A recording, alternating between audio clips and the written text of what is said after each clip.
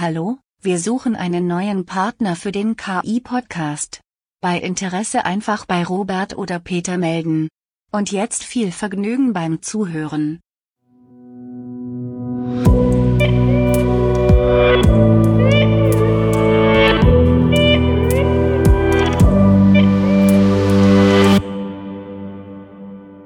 Hallo, liebe Zuhörerinnen und Zuhörer. Das ist die Podcast-Folge Nummer 119 des Podcastes KI in der Industrie. Mein Name ist Robert Weber und in München zugeschaltet ist Peter Silberg. Grüß dich, Robert. Schönen Gruß an die Hörer und Hörerinnen. So, wir haben heute eine tolle Folge, wie ich finde. Du hast mit der Sandra Romeis von Rehau gesprochen. Genau. Dazu aber im Hauptteil etwas mehr. Da könnt ihr euch schon mal drauf freuen. Wir haben aber auch was super Cooles im News-Teil. Nämlich du hast eine krass coole Meldung mitgebracht. Ja, genau. Wir spielen gleich ein, ne? Aber genau, der Michael hat sich bei mir gemeldet. Ja, fand ich schon interessant. Also derjenige, der Interesse hätte, an irgendeinem Startup mitzumachen, bleibt kurz dabei. Ja, sehr gut. Wir spielen mal ein, was du mit dem Michael aufgenommen hast. Gut. Mir virtuell gegenüber sitzt oder steht, das weiß ich nicht, der Michael Ludwig. Guten Morgen, Michael. Einen wunderschönen guten Morgen, Peter. Hat gerade gesagt, er ist ein fleißiger Hörer unseres Podcasts. Das ist natürlich schon mal ein sehr schöner Anfang. Du bist mit einer Anfrage an mich herangetreten. Und zwar hast du geschrieben, nur Anfang des ersten Satzes. Und zwar bin ich nicht nur begeistert von KI, Pünktchen, sondern auch noch, ja, Michael, erzähl mal, was bist und machst du sonst noch und wie können wir dir hier bei unserem Podcast unterstützen? Ja, super, Peter. Also erst einmal herzlichen Dank für die Möglichkeit, dass ich heute mein Thema hier vorstellen kann. Vielleicht kurz 2 Sätze zu mir. Ich bin der Michael. Ich bin Gründer und CEO von Zoomedian. Zoomedian ist ein Startup und wir haben uns zum Ziel gesetzt, ein ERP-System zu entwickeln, das komplett auf KI basiert. Sozusagen komplett anderer Ansatz, als es bisher bei bekannten ERP-Systemen bekannt ist. Wir bauen von Null auf. Wir machen die komplette Datenbankstruktur mittels Data Lake, Data Warehouses und setzen darauf unsere KI-Algorithmen und wollen sozusagen Unternehmen eine Software anbieten, die nicht nur intelligent ist, sondern auch einen richtigen Mehrwert bietet. Ganz kurz, ERP, Enterprise Resource Planning, der große, das kannst du noch kurz erzählen, auch Wettbewerber SAP oder gibt es sehr viele andere, weiß ich nicht. Spricht man auf Deutsch auch noch von wahren Wirtschaftssystemen oder ist diejenige, die da die Entscheidungen treffen in den Firmen, auch in Deutschland, im deutschen Raum bekannt mit dem Begriff ERP? Also in den Unternehmen ist der Begriff ERP durchaus bekannt, gerade im produzierenden Gewerbe. Das ist auch unsere Zielgruppe. Wir wollen tatsächlich kleine und mittelständische Unternehmen adressieren. Und ja, du hast es gesagt, es gibt viele Anbieter von ERP-Systemen und es gibt wenige große Anbieter. Das sind auch unsere größten Konkurrenten, also beispielsweise SAP, Inform oder Oracle. Und die wollen wir mit unserem System angreifen, indem wir sagen, okay, da bieten wir einen echten Mehrwert und das ist unsere Hauptkonkurrenz. Gut, warum hast du dich jetzt an uns gerichtet? Wie können wir dir zur Seite stehen? Ja, wir hatten ein Problem. Wir sind Anfang dieses Jahres gestartet. Ich hatte einen Co-Founder, der war KI-Experte und der muss da leider aus persönlichen Gründen das ganze Projekt abbrechen. Das sind wirklich ganz schwerwiegende persönliche Gründe und wir brauchen ja einfach einen technischen Part, der uns bei der Entwicklung unterstützt.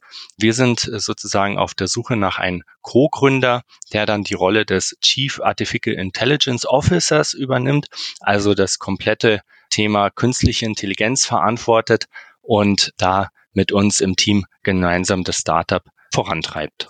Für mich ein neuer Begriff, eine neue Abkürzung. Ich habe mir schon gedacht, wofür steht CAIO, Chief Artificial Intelligence Officer. Ja, magst du noch was mehr dazu sagen? Also was für Person suchst du? Also jemand, der sich mit KI auskennt, wie detailliert, was genau, wen hättest du gerne, das sich bei dir melden sollte?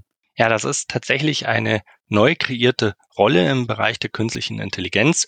Früher hätte man auch dazu sagen können Chief Technical Officer oder Chief Information Officer. Wir sagen aber, weil wir ein KI-Unternehmen werden wollen, dass wir diese Rolle damit besetzen, also gleich von Anfang an in Richtung KI gehen. Ja, was soll ein CIO mitbringen?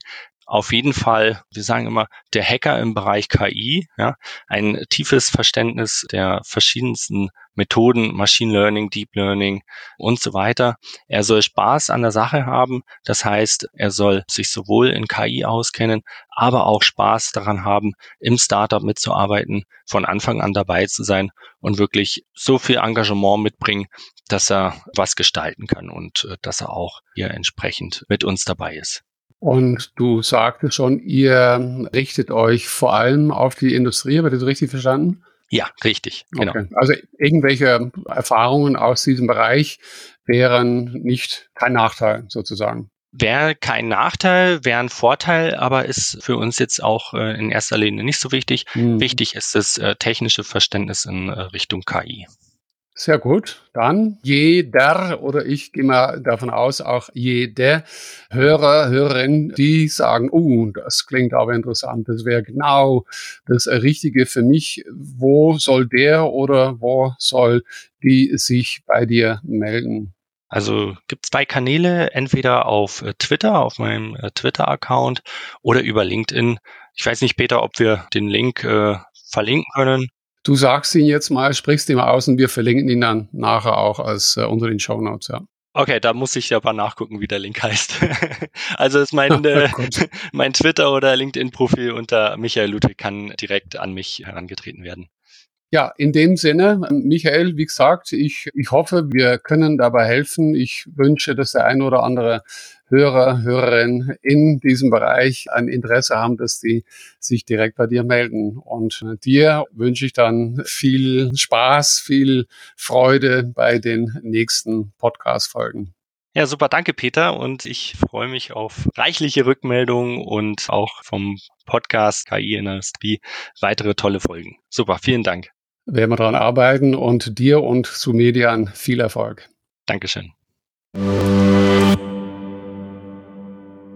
Der sucht einen CAIO. Das ist ja, das finde ich nett, dass es jetzt wieder eine neue Funktion gibt. Habe ich auch noch nie gehört. Was gibt's alles? Angefangen mit CEO und dann irgendwann, CTO. also seit einigen Jahren hieß es ja immer die C-Riege, oder? Also man muss irgendwie C-Capabilities haben oder so. CIO, ja, gibt's länger. Und dann CTO. Genau. Und dann CDO, also in unserem Bereich, oder? D für Data, oder? Data oder Digital. Ja. Und CM, Marketing Marketing, auch, genau. auch, ja. Und jetzt gibt's CAIO auch noch. CAIO, ja. Sehr schön. Wir drücken die Daumen, dass er jemanden findet. Genau. Ich finde es eine coole Idee, über einen Podcast zu gehen und jemanden zu suchen und zu sagen, hey, wir brauchen da Hilfe. Finde ich super spannend. Wir drücken auf jeden Fall die Daumen. Wir bringen die Leute immer gerne zusammen, ja. Genau. Ich habe noch was im aktuellen Teil, bevor wir in den Hauptteil kommen. Und zwar, wir hatten ja letzte Folge den Alexander Feldmann aus dem Silicon Valley. Und da ging es ja auch so ein bisschen am Ende dann um das ganze Thema Normung und Normierung und Amerika und so. Und Wired hat jetzt einen super interessanten Artikel online gestellt und der heißt Americans need a Bill of Rights for an AI-powered world. The White House Office of Science and Technology Policy is developing principles to guard against powerful technologies with input from the public. Also von wegen, das ist nur eine europäische Geschichte. Auch in den USA gibt es genau diese Bewegung jetzt sozusagen, eine Bill of Rights for AI-powered world. In Richtung Normierung dann oder eher in Richtung vertrauenswürdige KI, oder? Vertrauenswürdig, genau, und KI. Vertrauenswürdig, ja. Wenn du jetzt sagst Normierung, war jetzt gerade unterwegs irgendwie was gelesen, irgendeine Ex-Chef vom amerikanischen Militär, der sagt, die Chinesen sind mittlerweile so weit voraus. Ja, habe ich auch gelesen, Hast du es auch gesehen, das ist wieder ein anderes Ding, aber gut. Uneinholbar oder so war das gerade. Ja, sowas. Und wenn du dann sagst Normierung, das andere Thema ist ja, dass die Chinesen ja auch ich meine, wenn du sagst Normen quasi, da sind wir ja das Land wahrscheinlich, weiß ich nicht, wo zumindest sage ich jetzt mal, deutsche Industrienormen, wie alt ist die? Keine Ahnung, 50, 60, 100 Jahre wahrscheinlich. Und wir natürlich immer eine sehr große, wichtige Rolle gespielt haben, ganz sicher in unserem KI in der Industriebereich, aber in den letzten 10, 20, 30 Jahren ja auch immer international und großen Firmen sind immer ganz wichtig. Aber und der Punkt ja war, dass die Chinesen ist ihre eigene. Und da habe ich schon vor ein paar Wochen gesehen, dass da, jetzt müsste ich wirklich hart nachdenken. Aber es hat wirklich mit uns zu tun, wo die Chinesen dann sagen, nee, ja genau, es war das autonome Fahren. Also die 5 Stufen, die wurden von der chinesischen Regierung irgendwie neu eingestuft, neu bewertet. So, wir setzen unsere Normen, wir sind sowieso der größte Markt und ob ihr Lust habt mitzumachen oder nicht so ungefähr. Von daher. Ich habe noch was Spannendes zu dem ganzen Thema Menschen, KI. Es gibt eine Website, empfehle ich dir auch mal, die heißt hownormalmi.eu. Das ist ein Programm, das greift dann auf deine Kamera zu. Keine Angst, geht nicht in die Cloud, bleibt alles auf deinem Handy. Und es gibt dir einen super großartigen, das ist von der EU-Kommission, das sollte man schon hoffen, dass es noch so ist, gibt einen großartigen Einblick in das Thema Datenschutz und Algorithmen und wie das funktioniert. Also probier das mal aus, ist super spannend. Ja. Kann man was bei lernen, so Federated Learning mäßig, oder wer? Kann man was bei lernen, ja, ist sehr schön. hownormalmi.eu. Ich pack's doch in die Shownotes. Und zum Abschluss habe ich noch den Johannes Winter, den kennen wir ja auch. Das ist der Managing Director auf AI-Plattform Lernende Systeme. Der hat ein neues White Paper zum Thema KI im Mittelstand veröffentlicht, zusammen mit der Akatech. Und da sind einige ganz coole Use Cases aufgelistet, die wir auch noch nicht im Podcast hatten. Da bedienen wir uns jetzt auch mal ein bisschen vielleicht, um die mal näher zu beleuchten. Und ich habe ihm da nur geschrieben, ich habe auch noch ein paar Use Cases. 117 Folgen kann man mal nachhören. Kann alles auch noch in das PDF rein. Nee, ist wirklich gutes PDF, um Leuten auch nochmal so einen Einstieg in das ganze Thema zu geben. Plattform-Lernsystem, weil ich habe hier mit den beiden Jungs, die dann, habe ich die erwähnt, wie heißen die? HPI, was ist das? Die Hasso-Plattner-Institut. Das ist Hasso-Plattner, genau. Die Jungs, die ja vor einem halben Jahr da, was haben sie gesagt, glaube ich, mittlerweile 17.000 oder so Personen. Und ich habe die mal eingeladen. Ich habe jetzt noch nicht gesehen, ob die sich gemeldet haben. Und mit dem würde ich auch gerne mal eine Folge machen. Ja. Schön zu hören, dass viele das machen. Ne? Ja, ich habe jetzt mit Reaktor gesprochen. Das wird auch nochmal eine Folge. Ja, genau. Schau her. Noch einen dritten, genau. Ja, Reaktor aus Finnland. Das war auch eine tolle Aufnahme. Kommt irgendwann in den nächsten Wochen zum Elements of AI und was die damit vorhaben. Vielleicht gibt's auch irgendwann ein Elements of AI in Industries. Mal schauen. Vielleicht geht da was. Ja, wer weiß. Ja, aber ich finde es sehr gut und sehr schön zu sehen, dass da so viel angeboten wird. Ich meine, wir sind ja selber, sag mal, auch in dem Bereich unterwegs, in dem wir ja versuchen, den Hörern, also das, was wir verstehen, das, was wir sehen in dem Markt weiterzugeben, vielleicht zu übersetzen hier oder dort. Und dann, wenn ich Hasso-Plattner bin oder wenn ich Plattform-Lernsysteme oder Reaktor oder egal, es wird ja in verschiedenen Formen, wird irgendwie Information über KI in die Welt gesetzt. Und ja, wir haben ja das Ziel, das ganze Thema zu entmystifizieren und wir sind nicht die Einzigen. Und das ist auch völlig okay so, das ist sehr gut. Wir können ja nicht allein quasi 500 Millionen Europäer quasi erklären, was KI ist, ne? Genau, und deshalb machen wir jetzt heute im Hauptteil weiter und wir hören uns jetzt dein Interview an mit der Sandra. Viel Spaß beim Zuhören und schöne Grüße nach München. Ja, gerne. Schönen Gruß, Robert, und bis demnächst wieder. Mir zugeschaltet ist Sandra Romeis. Sie leitet das Data Lab bei der Firma Rehau. Grüß dich, Sandra. Ja, hallo Peter. Ja, du stell dich doch bitte kurz den Hörerinnen, den Hörern vor. Wo kommst du her? Was hast du eventuell auch vor Rehau schon gemacht? Und was genau machst du bei Rehau? Ja, also mein Name ist Sandra Romeis. Ich habe mittlerweile 13 Jahre Erfahrungen im Data Science Bereich. Ich habe, bevor ich zu Rehau gekommen bin, 10 Jahre in der Marketing and Data Science in der GfK gearbeitet, beziehungsweise 9 Jahre und das letzte Jahr dann in einer neuen Unit, das sich Supercrunch genannt hat, wo ich als Analytics Consultant auch Unternehmen mit beraten habe, wie sie in eine datengetriebene Zukunft gehen können. Genau, während meiner Zeit in der GfK habe ich nebenbei meine Doktorarbeit geschrieben zu Internetdaten, wo ich untersucht habe, wie sich die Menschen von URL zu URL bewegen, bevor sie ein gewisses Produkt kaufen. Das war dann meine Dissertation und ja, in 2018 im Juni oder Juli bin ich dann zu Rehau gewechselt und habe dort im Bereich der Smart Factory die Leitung des Data Labs übernommen. Und hier versuchen wir, wie es schon sagt, im Bereich der Smart Factory, wir versuchen uns wirklich auf datengetriebene Produktionsoptimierung zu konzentrieren. Also jetzt im Moment keine Marketingkampagnen optimieren, sondern wirklich die Daten aus der Produktion nehmen, aus den Prozessen und versuchen hiermit die ganze Produktion zu optimieren. Seit 13 Jahren. Ich bereite gerade eine Schulung vor, habe nochmal ganz zurückgeschaut, fängt auch damit an mit Data Science als die sexiest Job in the world, oder? Heißt es so? Und habe zurückgeschaut, das ist ja von Harvard Business Review und habe mich wieder gewundert, wie alt dieser Slogan ist. Der ist von 2012, habe ich gesehen und habe heute Morgen noch diesen Artikel nochmal gelesen und da referiert eins von den beiden, die den Artikel schreiben, zurück zu 2008 und es wäre ungefähr diese Richtung. Genau. Und du sagst wirklich 13 Jahre, wo der sagt und der ist dann damals bei LinkedIn unterwegs und sein Kollege bei Facebook, glaube ich, und die sagen aus der Zeit, aus dem Jahr existiert. Also du warst ganz von Anfang an mit dabei. Ja, sagen wir es mal anders. Der Job des Data Scientisten war der Statistiker so, also vom Erbsenzähler zur Programmierung von Machine Learning. Genau. Ja. Genau. Das ist wieder vielleicht ein anderes Thema. Wer weiß, kommen wir teils darauf, vielleicht auch nicht. Kann sein, aber wo dann ungefähr dieser Übergang dann stattgefunden hat, auch immer ein sehr interessantes Thema. Aber machen wir jetzt zumindest nicht am Anfang. Vielleicht erzählst du uns ein bisschen wenig mehr über die Firma Rehau. Was macht die Firma Rehau? Wo in der Welt seid ihr unterwegs? Wie viele seid ihr und so weiter? Ja, genau.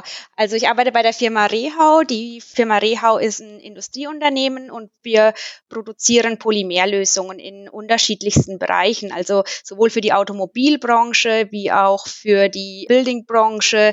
Wir stellen die Fensterprofile her. Also wir sind in sehr unterschiedlichen Bereichen unterwegs und wir produzieren hier Polymerlösungen. Wir sind ein familiengetriebenes Unternehmen, das in insgesamt über 50 Ländern unterwegs ist und wir sind 20.000 Mitarbeiter in dem Unternehmen. Unser Umsatz 2018 zum Beispiel war auch 3,6 Milliarden Euro. Also ich würde fast sagen, typisches deutsches Hidden Champion, familiengeführt, wie du sagst.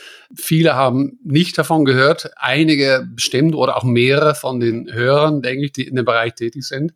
Und die Personen, die in dem Bereich tätig sind, die kennen euch bestimmt schon alle. Klassisch Hidden Champion. Und die meisten kennen auch Rehau-Produkte, sie wissen es halt nur nicht. Also genau. Man sieht uns eigentlich überall.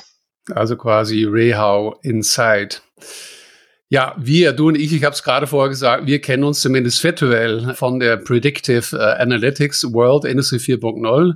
Das war auf der Machine Learning Week Europe, Juni dieses Jahres. Und dort hast du den Keynote gegeben. Und du hast dort anfangs gesagt, this is not a keynote about the latest algorithm, but how to implement a data-driven mindset. Also es ging und es geht auch heute um die Denkweise. Also kein tief technisches, sondern, wenn ich so sagen darf, du wirst es nachher bestätigen, ein Thema eher im Bereich der sozialen Intelligenz. Bevor wir aber dazu kommen, magst du uns vielleicht etwas über das Data Lab, das du führst, sagen. Was macht ihr? Wo seid ihr aufgehängt? Das hast du, glaube ich, jetzt erwähnt. Aber welche Rollen haben die Kollegen, die Kolleginnen? Genau. Also das Data Lab selber ist bei uns in der OEX-Abteilung, also Operation Excellence-Abteilung angehangen. Und wie gesagt, wir sind hierbei nochmal unten drunter im Bereich der Smart Factory. Und wir konzentrieren uns wirklich auf Vorhersagen in der Produktion, also wirklich rund um den Industrieprozess in den Werken. Wie kann man hier datengetrieben bessere Vorhersagen machen? Wie können höhere Stabilitäten erreicht werden? Wir schauen uns die Prozesse an, versuchen sie über die Daten transparent zu machen, also dass auch wirklich on time immer wieder auch jeder sehen kann, was ist da an den Strecken los, dass eingegriffen werden kann.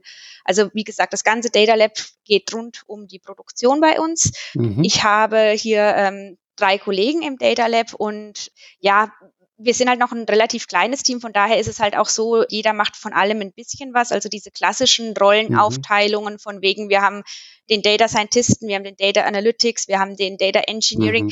In dieser Granularität erfolgt es nicht. Wir haben natürlich, jeder hat seine Schwerpunkte und seine Punkte, die er einfach besser bearbeiten kann als ein anderer. Aber nichtsdestotrotz ist bei uns auch ein reger Austausch, was natürlich halt auch seine großen Vorteile hat. Ich kenne es aus größeren Firmen mit sehr vielen Data Scientisten und Engineerings und was es da zu Missverständnissen kommen kann, ist halt natürlich in einem kleinen Team sind die Kommunikationswege kurz und es geht halt auch jeder problemlos auf den anderen zu. Also es ist definitiv auch ein Vorteil da drin zu sehen. Auf Gangseite im Bereich Operation Excellence, ich gehe mal davon aus, und du sagst es, alles hat viel mit Optimierung, das ist ja viel mit der OE arbeitet. Ich werde dich ja ganz am Anfang ganz am Ende, nochmal fragen, anhand von 1, 2 Beispielen, das Thema, worüber wir heute sprechen, nämlich die Mitarbeiter mitzunehmen, nochmal zu zeigen, was ihr da genau macht. Ja, was meinst du, wenn du vom Datenapostel sprichst? Also was soll in deinen Augen ein Data Scientist oder auch das Data Lab nicht sein? Ja, also es soll auf jeden Fall nicht irgendwie sich in sein stillen Kämmerlein einsperren, kaum kommunizieren und sich zurückziehen und dieser Alien zu sein, den irgendwie keiner versteht und auf einmal soll da künstliche Intelligenz oder Machine Learning entstehen und nee, es ist halt wirklich einfach wichtig, auch rauszugehen, die Leute mitzunehmen, denen zu erklären, was bedeutet es denn mit Daten zu arbeiten, weil das ist ja vielen überhaupt nicht klar. Ich meine, Peter, du und ich, wir kennen das. Wie häufig wird gesagt, ich habe so viele gute Daten in meinem Unternehmen und wenn ich den Satz halt eigentlich schon höre, ist mir oft klar, okay, der weiß nicht, was er für Daten im Unternehmen hat. Also deswegen ist es halt einfach wirklich wichtig, da auch Aufklärungsarbeit zu treiben und den Menschen auch die Angst zu nehmen, weil das haben wir ja auch generell ja nicht nur in den Firmen, sondern Datenschutz und das sind meine Daten, damit gebe ich etwas über mich preis.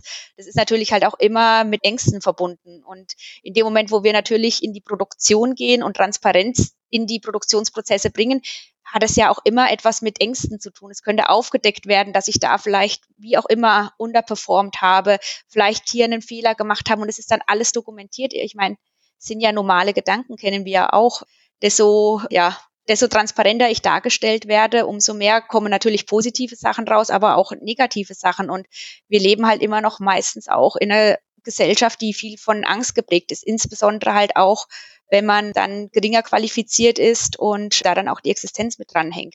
Und deswegen muss halt einfach wirklich gesagt werden, wir wollen damit nichts Schlechtes machen, sondern wir wollen die Daten wirklich nutzen, unterstützen, euch helfen und deswegen ist es halt auch so wichtig, mit den Kollegen zu sprechen und denen zu sagen, was damit eigentlich Positives erreicht werden kann.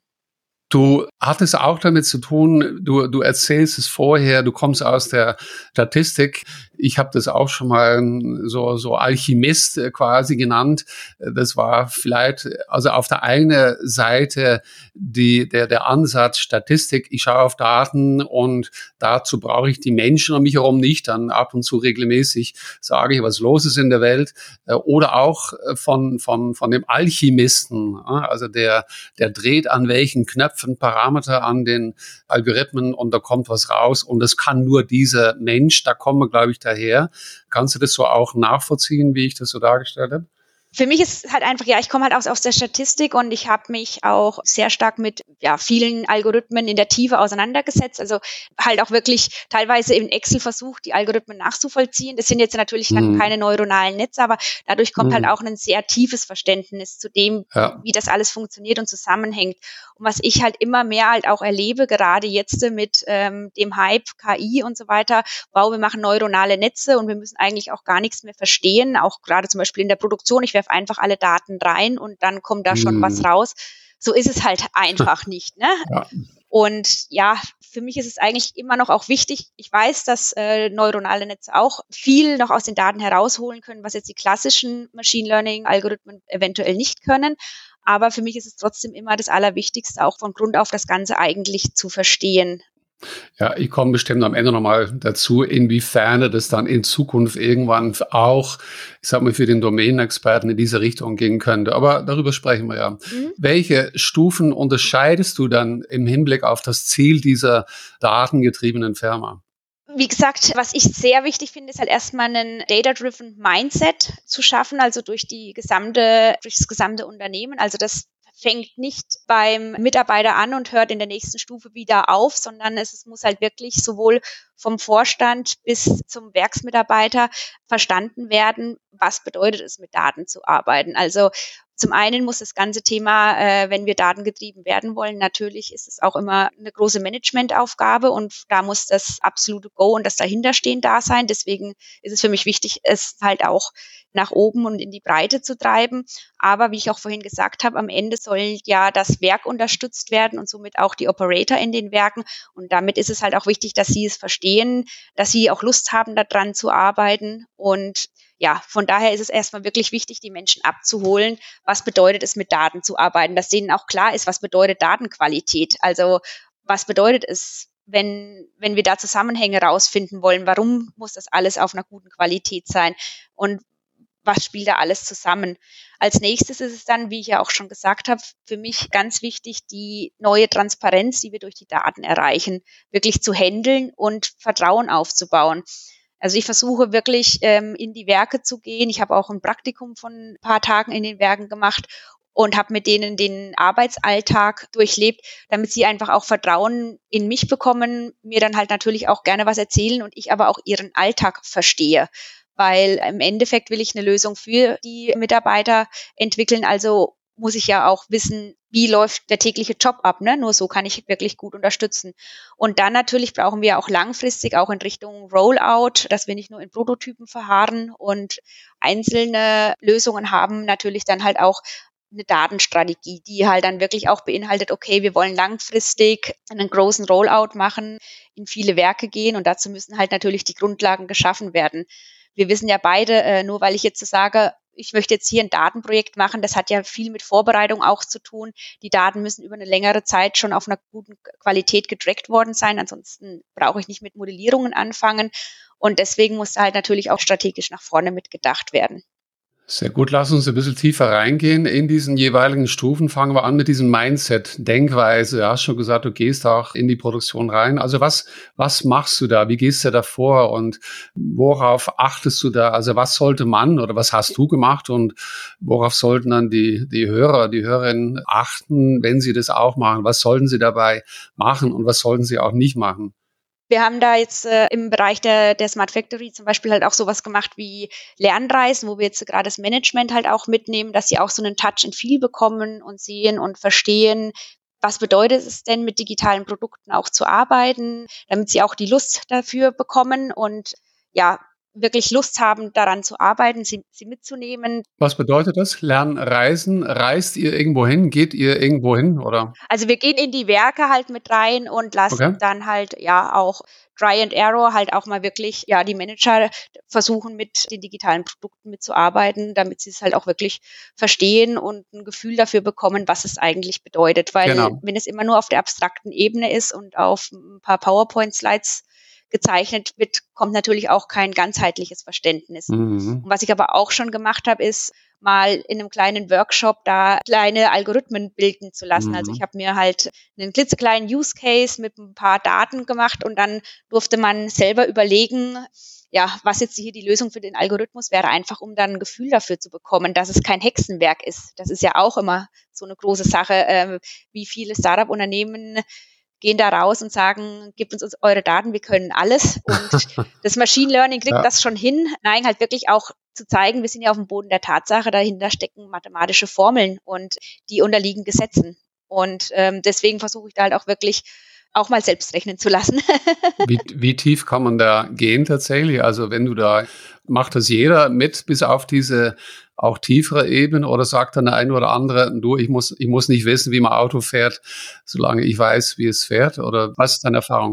Nee, das ist jetzt auch nicht, also das sind dann halt mal so ein kleiner Ausbruch in so einer Präsentation, wo man halt einfach mal so zeigt, hier, das wäre jetzt eine mögliche Aufgabe, die sollten wir lösen und dann wird es einfach in der Gruppe in 10 Minuten gelöst. Also wirklich so kleine Hapsen halt mal hingeworfen, ne? Ja. Aber damit es halt mal wirklich Klick macht, okay, wir sind hier immer noch in der Mathematik unterwegs, ne? Und nicht in Hexerei und Zauberkessel. Genau. Also das ist halt für mich immer so eine schwierige Sache, weil viele Startup-Unternehmen sich halt auch vorstellen und wirklich das Blaue vom Himmel versprechen. Und wenn man halt kein Gefühl für Machine Learning-Algorithmen hat, dann ja, wo fängt man an zu glauben und wo hört man auf? Ich meine, die ganze Welt ist ja voll und präsentiert, was da jetzt alles Wunderbares geschehen kann, ne? Und da muss aber halt auch immer mal ein bisschen downsetteln und klar machen, um was es eigentlich geht und was die Grundlage dazu ist. Welche Rolle spielt bei dem Erarbeiten einer gemeinsamen Datenstrategie, um in diese Richtung auszugehen, das Thema Bias, also Vorurteile? Vorurteile inwiefern? Im Sinne von eingebetteten Vorurteilen in deinen Daten. In deinen Daten, wie wir gerade gehört haben, geht es nicht darum, dass Menschen bestimmte Denkweisen haben, die uns die Algorithmen ja eigentlich nur einen Spiegel vorhalten. Bei euch sind es dann die Maschinendaten, aber trotzdem, die Maschinen haben auch vielleicht bestimmte Bias, also bestimmte Vorurteile. Oder?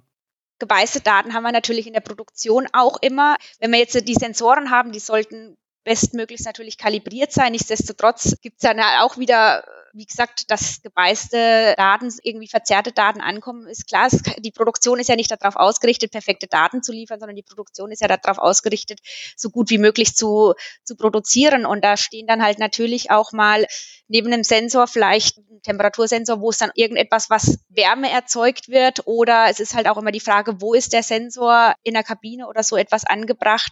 Ist der am Ende des Tunnels angebracht oder am Anfang? Da entstehen natürlich auch gewaltige Bias und es ist halt auch manchmal nicht immer überall synchron. Also von daher ist es eigentlich auch wichtig, die Werke selber zu verstehen. Also wir haben solche Bias-Geschichten, wo halt einfach aufgrund des Aufbaus von den Strecken und so weiter Sensorik unterschiedlich mit gemessen wird, wo wir halt dann wirklich versuchen, das auch rauszufinden und mit zu berücksichtigen. Und dann gibt's natürlich in der Produktion auch gebiaste Daten in Hinblick auf, ja, es wird ja auch dann angegeben, teilweise natürlich manuell, was läuft da gerade an der Strecke, und alle manuellen Eingriffe in ein Datenbanksystem, wissen wir ja, hat natürlich auch was mit Fehlern zu tun. Bin ich jetzt gerade in der Produktion oder was läuft gerade? Da können natürlich auch immer wieder Fehler entstehen. Und was ich auch vorhin hatte, ist das große Thema mit Trust. Die Leute müssen auch Vertrauen haben in diese neue Datentransparenz, und das fordert natürlich auch eine gewisse Fehlerkultur in einem Unternehmen. Also dass nicht auf einen mit dem Finger gezeigt wird, nur weil er wirklich ordentlich und sachgenau berichtet und damit halt vielleicht natürlich auch das eine oder andere Vergehen ist falsch gesagt, aber wo halt auch mal irgendwas schiefgelaufen ist, wird berichtet, weil wir es ja auch brauchen in den Daten. Aber da gibt's natürlich halt immer eine Schönrechnerei. Ich meine, es ist menschlich. Es macht ja jeder von uns sich auch versuchen, möglichst gut darzustellen. Genau. Ne? Und wenn ihr dann, ich meine, ihr als Data Lab Abteilung dann genau solche Vorurteile quasi, solche Bias dann aus diesen Daten findet und ihr findet den Grund dafür, ne? Der Temperatursensor, der misst nicht nur der Prozess, sondern aus irgendeinem Grund auch eine Temperatur, die gar nicht gemessen werden sollte. Sind das dann quasi Empfehlungsvorschlagen mit Kollegen aus dem Engineering, dass es da vielleicht Änderungen gibt, weil ihr dann zeigen könnt, dass wenn es diese Änderungen gibt, dann könnt ihr unterm Strich eine bessere Anlageneffektivität erreichen, oder wie funktioniert das dann? Ja, also wir sitzen natürlich immer auch, mit den Werksspezialisten auch zusammen. Also auch wenn ich Sachen in den Daten sehe, ne, wenn ich Korrelationen sehe, ich muss ja auch immer wieder prüfen und gegenchecken, sind das wirkliche Korrelationen oder ist da vielleicht ein verdeckter Prozess noch dahinter, den ich an der Stelle nicht sehe? Oder halt auch, wie gesagt, wenn Temperaturen irgendwie auffällig sind. Also wir setzen uns dann auch wirklich zusammen und reflektieren das Ganze und versuchen das möglichst halt auf die angebeistete Art und Weise, die möglich ist, zu erheben. Aber das sind immer wieder Herausforderungen. Und wie gesagt, jedes Werk ist dann an der Stelle auch unterschiedlich. Also es ist nicht so, wir wollen das und wir machen das, sondern es ist halt natürlich auch immer wieder, viel Redeaufwand, viel sich mit der Sache auseinandersetzen. Aber wir versuchen halt durch halt so eine Strategie dann halt auch nicht immer wieder von Anfang an anfangen zu müssen, sondern irgendwie gewisse Grundlagen dann halt auch als Standard setzen und die versuchen mit auszurollen. Genau, du hast schon gesprochen über Fehler machen, Fehlerkultur. Welche ist die kulturelle Voraussetzung für das Ziel dieser datengetriebenen Ansatzes, ohne, ich denke mal, typischerweise unbewusst auch eingebettete Vorurteile der Mitarbeiter? Ja, also was ich halt natürlich auch schon so erlebt habe, ist natürlich auch die Angst vor dem Machine Learning. Es könnte ja meinen Arbeitsplatz wegrationalisieren. Wie gesagt, das ist, wenn man ja in die Welt guckt, überall, Roboter übernehmen die Menschenaufgaben und so weiter. Und da muss natürlich auch eine gesunde Kultur da sein, sonst wollen die ja auch gar nicht die richtigen Daten berichten, weil sie ja viel zu sehr Angst haben, wenn der Algorithmus mit richtigen Daten richtig gut funktioniert, dann könnte ich eventuell halt ja auch überfällig werden. Und dann kommt natürlich noch dazu, mal von dem normalen Bias, der in solchen Daten reinliegt, natürlich noch die andere Geschichte dazu. Will ich wirklich dafür sorgen, dass mit besten Daten gearbeitet wird? Und da ist es natürlich halt auch wichtig, dass man dann halt auch darüber spricht und dass man halt auch zeigt, wo unterstütze ich damit wirklich die Mitarbeiter, dass klar ist, dass mit der Transparenz, mir wird auch Stress entnommen, ich kriege teilweise eine objektivere Sicht und so weiter. Also ja, das geht in unterschiedliche Kulturrichtungen. Wie gesagt, die Fehlerkultur haben wir schon angesprochen, aber halt auch versuchen, eine relativ offene Kultur zu schaffen, auch klar zu machen, die künstliche Intelligenz wird nicht von heute auf morgen komplett wegrationalisieren, sondern sie soll in allererster Linie unterstützen, den täglichen Job. Genau, das ist vielleicht immer die Frage, wie du sagst, eine offene Kultur. Immer die Frage, ich sage immer, egal welches Publikum ich vor mir habe, also jeder Job von uns allen, wie wir virtuell oder demnächst wieder auch von Angesicht zu Angesicht zusammensitzen, wird sich ändern. Jeder Job, also wenig oder viel. Und dagegenüber heißt es ja immer, es gibt dadurch aber auch sehr viele Möglichkeiten von neuen Jobs. Der Data Scientist ist ja nur der eine oder der zentrale vielleicht, aber sehr viele drumherum. Also ich weiß nicht, bedeutet es dann auch, dass ihr bestimmte Schulungen in diese Richtung macht? Du hast gesagt, ihr seid ein kleines Team, aber dass ihr auch, ist das ein Teil des Mitnehmen der Arbeit, die sich melden und sagen, ja, demnächst macht vielleicht der Algorithmus A oder B, kann ich jetzt proaktiv mit meinen Vorgesetzten vielleicht mich selber umschulen in eine bestimmte Richtung, so dass ich dann in diesem neuen Einsatz der KI auch meine Rolle proaktiv selber mit ändere? Kommt an vielen Stellen auch, dass sich halt auch wirklich immer wieder mehr und mehr Leute rauskristallisieren, die dann halt auch wirklich sagen, ich habe da wirklich viel Lust und die zu einer aktiven Schnittstelle werden, die dann auch selbst aktiv daran mitarbeiten.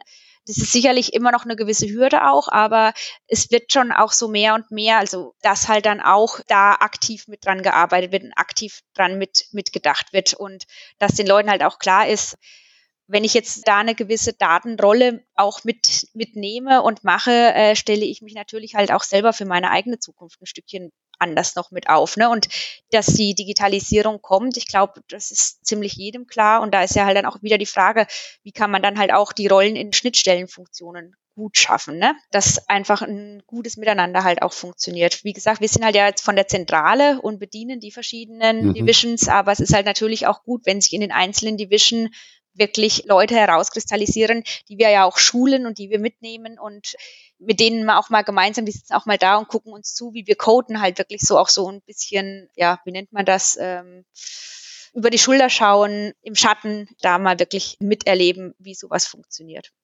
Genau, du hast gesprochen von einer Datenstrategie. Wozu? Wer kreiert diese Datenstrategie? Also welche Personen sind daran beteiligt und welche strukturelle Elemente befasst sie, worauf beruht sie? Die Datenstrategie kann man ja in zwei Richtungen denken. Zum einen mal geht es halt auch um eine Gesamtunternehmensgröße Datenstrategie im Sinne, wie stellt man sich da wirklich auf, wo natürlich auch stark die IT mit dran beteiligt ist, die Digitalisierung, wo es halt dann wirklich auch darum geht, wo geht man im großen Bild hin? Und dann, wenn ich jetzt in die Datenstrategie gehe, die ich jetzt vom Data Lab meistens mit aufziehe, sind das dann halt auch sehr Use-Case-spezifische Datenstrategien. Also das heißt, welche verschiedenen Töpfe brauche ich? Wie kann ich die am besten ineinander stöpseln? Wo muss auf jeden Fall dran gearbeitet werden? Wie ist hier die Qualität? Um dann halt auch wirklich klar zu machen, wenn wir diese Use Cases auch in den Werken ausrollen müssen, sind das und das die Grundlagen, die auf jeden Fall geschaffen werden müssen. Wir haben einen gewissen Anspruch an die Datenqualität, wo man halt dann auch so sagt, wir haben ja auch noch an vielen Stellen Silos und so weiter. Und das ist natürlich, da arbeitet dann auch die VT vom Werk mit dran oder wir arbeiten mit den Kollegen aus den Werken zusammen. Wie kommen denn gewisse Rohstoffe zum Beispiel an welche Bereiche und so weiter? Da muss natürlich auch überhaupt erstmal teilweise Daten geschaffen werden, um wirklich auch die Datensilos miteinander zu verknüpfen. Wir vom Data Lab geben vor, was wir brauchen, um solche gewissen Analysen mitzumachen. Aber das Werk und auch die IT arbeitet dann halt auch sehr stark an der Umsetzung dessen. Und was natürlich für mich halt auch wichtig ist, ich habe den Punkt schon jetzt auch mehrfach gesagt, das Thema Rollout, damit wir nicht in irgendwelchen Prototypen vorhanden, muss halt natürlich diese Standards, die wir dann auch in einem Pilotwerk mit schaffen, müssen natürlich dann auch in die gesamten Werke mit ausgerollt werden, damit man halt einfach, wie gesagt, wenn wir morgen in ein neues Werk gehen und dann erst die Datenqualität von Null rechnen, dauert es halt ja wieder, bis Daten gesammelt sind, dass man überhaupt erst mal einen Algorithmus schätzen kann. Und dafür ist es halt wichtig, dass vom Piloten dann auch schon wirklich wieder strategisch weitergedacht wird, wohin soll es weitergehen und wie können hier die Standards dann auch umgesetzt werden.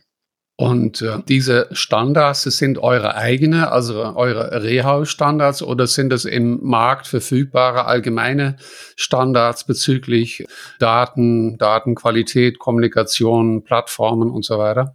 Wenn ich jetzt an die Standards gehe, die wir jetzt direkt an die Daten stellen, sind es schon viele unsere eigenen. Natürlich die Standards, die halt auch durch die Algorithmen mit vorgegeben werden. Ne? Also wir kennen das ja, unterschiedliche Algorithmen erfordern ja auch gewisse Standards. Also von daher, wir geben die in dem Sinne vor, die natürlich halt, wo wir aber halt auch wissen, das ist notwendig. Ne? Und dann gibt's natürlich halt auch die Standards von gewissen Sensoriken. Wie ist denn hier die Schwankung überhaupt? In welchen Zeiträumen muss denn hier überhaupt erfasst werden? Das sind natürlich dann wieder auch eher Standards, die zum Beispiel aus der Elektrik kommen oder halt, wie gesagt, aus der klassischen Physik, ne? Wo man halt auch einfach weiß, solche Schwankungen sind gar nicht da. Das heißt, da kann ich höher gehen vom Messen her oder hier ist es auf jeden Fall sehr wichtig, sehr tief reinzugehen. Also wir werden da unterschiedlich gelenkt und orientieren uns natürlich auch immer wieder am Markt. Ne? Also das ist natürlich klar. Ich lese sehr viel zum Thema Datenqualität, Datenstrategie. Ich meine, Martin Zuckert ist ja auch ein Begriff genau von den Veröffentlichungen und so weiter. Und da gehen wir einfach ran und versuchen, unseren eigenen Weg zu schaffen, aber wohl wissend an verschiedenen Eckpunkten, wo wir uns orientieren müssen. Ja, ich habe schon erwähnt am Anfang, kannst du vielleicht über ein Beispiel, Projektbeispiel, irgendeinen Use Case nochmal beschreiben, wie ihr da vorgegangen seid und wie genau eben diese Tatsache, dass du deine Mitarbeiter da mitgenommen hast, eine positive Wirkung, das auf das Projekt entfaltet hat? Was wir zum Beispiel halt auch machen, sind Stromkurvenauswertungen in zum Beispiel zyklischen Prozessen. Da haben wir halt wirklich so, wir haben ja auch viel kontinuierliche Extrusionsprozesse, also wo wirklich halt permanent, ich sag mal, ein Schlauch produziert wird. Und dann gibt's ja auch diese klassischen zyklischen Prozesse, wie jetzt zum Beispiel auch eine Stoßfängerfertigung oder sowas, wo über Spritzgießen das immer in Zyklen abläuft. Und solche Prozesse haben wir halt auch an verschiedenen Stellen bei Rehau. Und da ging es halt darum, wir wollen eigentlich wissen, ob da eine gewisse Anomalie in diesem Zyklusprozess drin steckt. Und was ja auch allgemein bekannt ist, dass man am Strom äußerst viel ablesen kann. Und dann muss der aber auch erstmal klar sein. Und das ist ja das Witzige. Jeder kann mir sagen, der Zyklus beginnt hier und der endet da. Jetzt haben wir aber Daten. Und die Daten haben halt nicht Start, Ende, sondern die Daten von der Maschine laufen ja trotzdem permanent durch, auch wenn es ein Startzyklus ist, Endezyklus, nächster Zyklus startet, nächster endet. Aber eine permanente Datenaufzeichnung und da hat der ganze Spaß eigentlich schon angefangen. Wie definiert ihr in den Daten den Startpunkt? Wie definiert ihr den Endpunkt? Und da ist den Leuten auch erstmal so richtig klar geworden, okay, ja stimmt, ich kann gar keine Standardsoftware drauflegen, weil ich muss ja erstmal meinen eigenen Prozess mit Anfang und Ende in den Daten definieren und das kann halt auch nichts anderes abnehmen. Ne? Und da fing halt schon eine sehr starke und intensive Kommunikation ab. Dann war mal klar, so ist es genau und dann wurde der Algorithmus durchprogrammiert und dann, trifft aber jetzt irgendwie nur in 80% der Fällen zu. Dann bei den anderen 20% gibt's diesen Startpunkt gar nicht. Und so haben die natürlich dann halt auch gelernt zu verstehen, okay, irgendwie nur weil ich einen Prozess physisch verstehe, heißt es noch nicht, dass ich ihn komplett mir klar ist, wie er sich in den Daten abbildet. Und da haben wir dann halt sehr, sehr viele Workshops auch gemacht. Ich bin zu denen halt auch gegangen, mit denen gemeinsam im Büro dann gearbeitet, dass halt auch die Kommunikationswege möglichst kurz waren. Dann haben wir den Algorithmus dazu angesetzt, also wo Anomalien sind. Das war über ein ganz normales Dynamic Time Warping, wo ich die Distanzen zwischen den einzelnen Zyklen von den Stromkurven mitberechnet habe. Und da habe ich sie halt dann auch mitgenommen und habe halt gesagt, so, damit ihr es auch mal versteht, jetzt machen wir mal Excel auf und machen mal 2 unterschiedliche Zeitreihen von Strom, also nur halt auch auf so einer kleinen Ebene, durften sie mal mit durchrechnen, dann haben sie verstanden, wie sich Distanzen hier berechnen und anschließend haben wir das Ganze halt dann segmentiert und praktisch ein Ausreißersegment oder auch manchmal 2 Ausreißer an dem oberen Ende, am unteren Ende rauskristallisieren können. Und so haben die dann halt auch wirklich verstanden, wie das Ganze funktioniert. Also es war dann auch natürlich auch viel Try and Error und da haben wir es auch so gemacht, dass ich auf eine Leinwand einfach hinprogrammiert habe. Und wenn ich ein neues Ergebnis habe, haben sie kurz von ihren eigenen Rechnern hochgeschaut. Also auch sehr viel Transparenz von meiner Seite. Wie häufig kam bei mir auch Error raus, wo sie natürlich auch gesehen haben, okay, so fehlerfrei läuft die Programmierung auch nicht immer. Aber das hat halt einfach ein sehr gutes Miteinander auch geschaffen. Und es war halt auch nicht so, wir haben jetzt eine Idee und jetzt gehe ich wieder zurück in mein Büro, programmiere das und 5 Tage später zauber ich eine PowerPoint-Folie daher auf Hochglanz und dann wird wieder abgestimmt, sondern so sind halt auch einfach wirklich kurze und gute Kommunikationswege geschaffen worden. Ist mit einer Corona natürlich ein bisschen schwieriger geworden, definitiv. Du hast zweimal jetzt von Excel gesprochen. Kannst du mit uns etwas teilen über, das ist das Beispiel Excel, gibt es auch andere, ich sag mal, öffentliche Plattformen, die am Markt sind, ob das jetzt ein Amazon, Microsoft und so weiter oder wie sie alle heißen oder auch kleine Startups? Oder ist es tatsächlich eher so, dass ihr die intern selber entwickelt, also bis in den tiefsten Algorithmen, wie du die gerade so erklärt hast? Oder ob wir halt so Standardalgorithmen dann... Ja, im Sinne von, genau, geht ihr auf allgemeine Plattformen und eher auf eine hohe Ebene, wo ich ja den Algorithmus, die zur Verfügung gestellt werden, ja nicht anfasse, sondern sage, okay, ich mache jetzt irgendeinen Unsupervised, irgendeinen Supervised, ich habe bestimmte Daten auf. Es ist auch in Kombination mit der Fragestellung, wo du klargestellt hast, genau diese, wie soll ich sagen, Behauptung, die es in den ersten, sag mal 4, 5 Jahren, wo ich das jetzt auch mache, gegeben hat, gib mir deine Daten und die Algorithmen, die finden das schon raus, so ungefähr. Ob das aber immer mehr in Zukunft irgendwann schon dahin gehen kann, weil, sag mal, die Grenzen dessen, was auf Plattformen oder auch bei euch intern, was möglich ist, doch immer weitergehe, solange es von euch Profis, Data Scientisten quasi begleitet wird. Was wir natürlich benutzen, sind diese ganzen Bibliotheken, ne, wo halt auch, wie gesagt, die Unsupervised und Supervised Learning Algorithmen hinterlegt sind, also Python Packages, R Packages, das auf jeden Fall. Dann gibt's ja auch, wird ja auch immer mehr und stärker betrieben, dieses Auto-ML, automatisches Feature Engineering und ja, dass es den Data Scientisten eventuell ja auch vielleicht irgendwann gar nicht mehr gibt oder braucht. Also meine Erfahrung ist, ich finde das ganz gut und ich nutze auch ganz gerne mal für einen Gedankenstoß ein Auto-ML, um halt auch einfach, ja, auf neue Ideen zu kommen und bin aber schon, ja, vielleicht bin ich da aber auch die klassische alte Schule. Ich versuche es halt trotzdem irgendwie immer noch ein bisschen in meiner Hand zu halten. Und was ich halt auch nicht glaube, ist, dass ja, vielleicht die Modellierung ein Stückchen weit automatisiert wird, aber was halt natürlich nie geht, ist, wie spielen die Datenbanken eigentlich zusammen und wie muss ich die Daten idealerweise filtern? Also die ganze Wahrheit steckt ja dann doch auch viel in den Köpfen der Mitarbeiter, die ich ja halt dann auch erstmal verstehen muss. Und was in den Köpfen ist, ist ja dann nicht in den Daten. Wie ich es ja auch schon gesagt habe, ich versuche denen halt auch immer klarzumachen, die Daten können nicht hexen. Es ist keine Magie, ne? Es ist ein Machine Learning Algorithmus und der lernt halt auch nur von dem, was er kriegt. Und wenn aber die Hälfte des Wissens, wie das ineinander greift, eher in den Köpfen ist, muss es immer jemanden geben, der das Ganze dann natürlich auch zusammenbringt. Genau, warten wir es mal ab. Ich glaube selber schon, dass in Zukunft der Domänenexperte, mit denen du dann halt auch zusammensitzt, dass die immer mehr machen werden können. Ich glaube sicher nicht, dass der Data Scientist irgendwann mal, was heißt irgendwann mal, aber jetzt nicht. Es ist immer noch der sexiest Job on the planet, sage ich jetzt mal.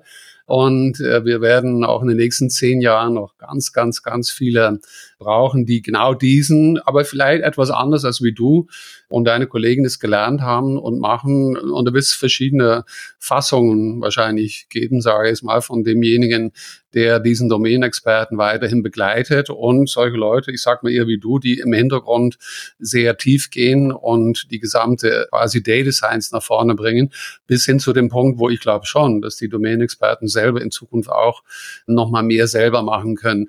Solange sie im Endeffekt eure Gesamtanlageneffektivität von euren Werken, wofür sie ja selber zuständig sind, immer wieder mal 1 Prozentpunkt oder einen halben Prozentpunkt nach oben bringen können mit Hilfe der Data Science, ist es ja deren Verantwortung zu sehen, dass sie mit Hilfe der Daten auch was Richtiges machen, oder?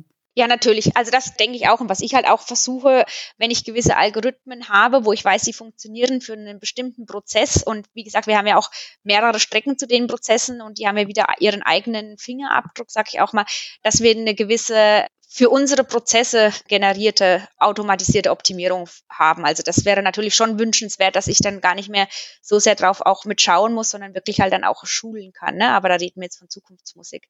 Aber ich denke mal, für die verschiedenen Prozesse, wenn die dann mal wirklich definiert sind und auch klar ist, wie das ineinander spielt, kann man gerade in Form von Rollout und so weiter natürlich auch sehr viel in Automatisierung machen. Eine Frage noch, bevor ich dann abschließe, weil eben du aus dieser Statistik kommst und ich oft drüber nachdenke, auch oft aufgefordert worden bin von Kunden, sagt uns mal, weil wir haben jetzt 20 Jahre lang eher eine Art, ich sag mal, Condition Monitoring klassisch gemacht. Also ich hatte einen Grenzwert, bleiben wir bei der Temperatur, 25 Grad. Und wenn irgendwann diese Temperatur irgendwo in meinem Prozess drüber geht, dann zumindest schon mal vielleicht bei 24 Grad geht ein gelbes Lämpchen an im Kontrollraum und da muss der Controller irgendwie was machen. Bei 25 Grad wird abgeschaltet oder so.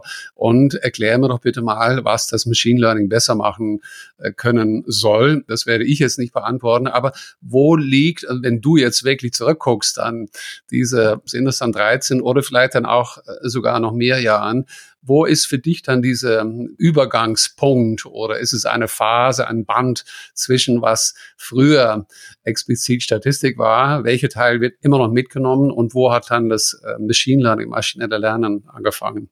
Ja, das ist immer die Frage, wo zieht man da eigentlich wirklich die Grenze? Und genau. Ich habe erst gestern auch mit einer ehemaligen Kollegin darüber diskutiert, auch wo ist Machine Learning wirklich komplett KI oder wo trennt sich da KI auch nochmal ab? Also das ist schon, irgendwie, ich finde, die Grenzen verschwimmen immer wieder so ein bisschen, was ich gestern ganz nett fand, um mal KI von ML ein Stückchen weit abzugrenzen. Und die Antwort habe ich jetzt schon zweimal diese Woche gehört, ist, KI fängt eigentlich da an, wo man wirklich auch selbstlernend unterwegs ist. Ne? Also, dass sich die Modelle auch selbst verbessern. Wie gesagt, im klassischen Sinn zählt ja ML und damit halt dann auch wieder die Statistik, irgendwie ja alles unter KI, aber so leicht finde ich die Definition dann, oder man macht sich zu leicht, das einfach so salopp zu sagen, macht halt natürlich alles cooler, weil man mit den einfachsten Statistiken dann schon das Buzzword KI dahinter setzen kann. Ja, ich meine, die klassische Statistik, was jetzt im Moment wenig und wo ich halt auch immer mehr mitbekomme, dass jetzt gerade auch aus der Informatik heraus wenig noch gelernt wird, sind die ganzen Teststatistiken, also wo man halt einfach sagt, wir haben ein Konfidenzintervall und was bedeutet das oder wie müssen dann auch Verteilungen sein, also gerade was so Verteilungsannahmen für gewisse Modelle angeht, erlebe ich immer mehr, dass es überhaupt nicht mehr gesehen wird. Also dass da die Statistik, die ja eigentlich ihre Berechtigung halt auch dazu hat, oft halt auch übergangen wird, wobei es auch an einigen Modellen gar nicht mehr nötig ist. Ja, vielleicht kann man wirklich so ein bisschen da die Schiene auch ziehen. In dem Moment, wo ich noch in einem Raum bin, wo ich gewisse Verteilungsannahmen mit drin habe, bin ich eher noch in der Statistik unterwegs, wie in dem Moment, wo ich dann das Ganze auch ein Stückchen weit verlasse. Ne? Oder halt, wenn man auch von der linearen Form weggeht, ja, vielleicht auch da, es ist schwierig zu sagen. Sandra, danke dir. Sehr wichtiges Thema. Ich bin wirklich voll bei dir, dass KI nicht aus der Technik, egal ob Statistik oder maschinelles Lernen heraus, ich sag mal eher aus dem Begriff der sozialen vielleicht Intelligenz, also aus dem Umgang mit Menschen und hat auch nicht unbedingt jeder, also der eine, der fähig ist, sagen wir, die KI über maschinelles Lernen einzuführen, hat vielleicht nicht unbedingt die selbst oder gleich ausgeprägte soziale Intelligenz. Da kann der Algorithmus noch so tief oder noch so selbstlernend sein. Wenn die Kolleginnen nicht mitgenommen werden, ist die KI-Einführung zum Scheitern verurteilt. Hörerinnen, die mit dir in Kontakt treten möchten, hast du es mir vorher erzählt, machen das am besten über LinkedIn. Sandra Romeis, Romeis. Ansonsten, wenn ihr Fragen oder Anmerkungen habt, wie immer gerne eine kurze E-Mail an robert@kipodcast.de oder peter@kipodcast.de. Ja, wir freuen uns, dass ihr bis hier bei uns geblieben seid. Gerne bis zum nächsten Mal. Und Sandra, dir nochmals herzlichen Dank für deine Zeit und deine Erklärungen. Ja, danke auch dir, Peter. Hat Spaß gemacht.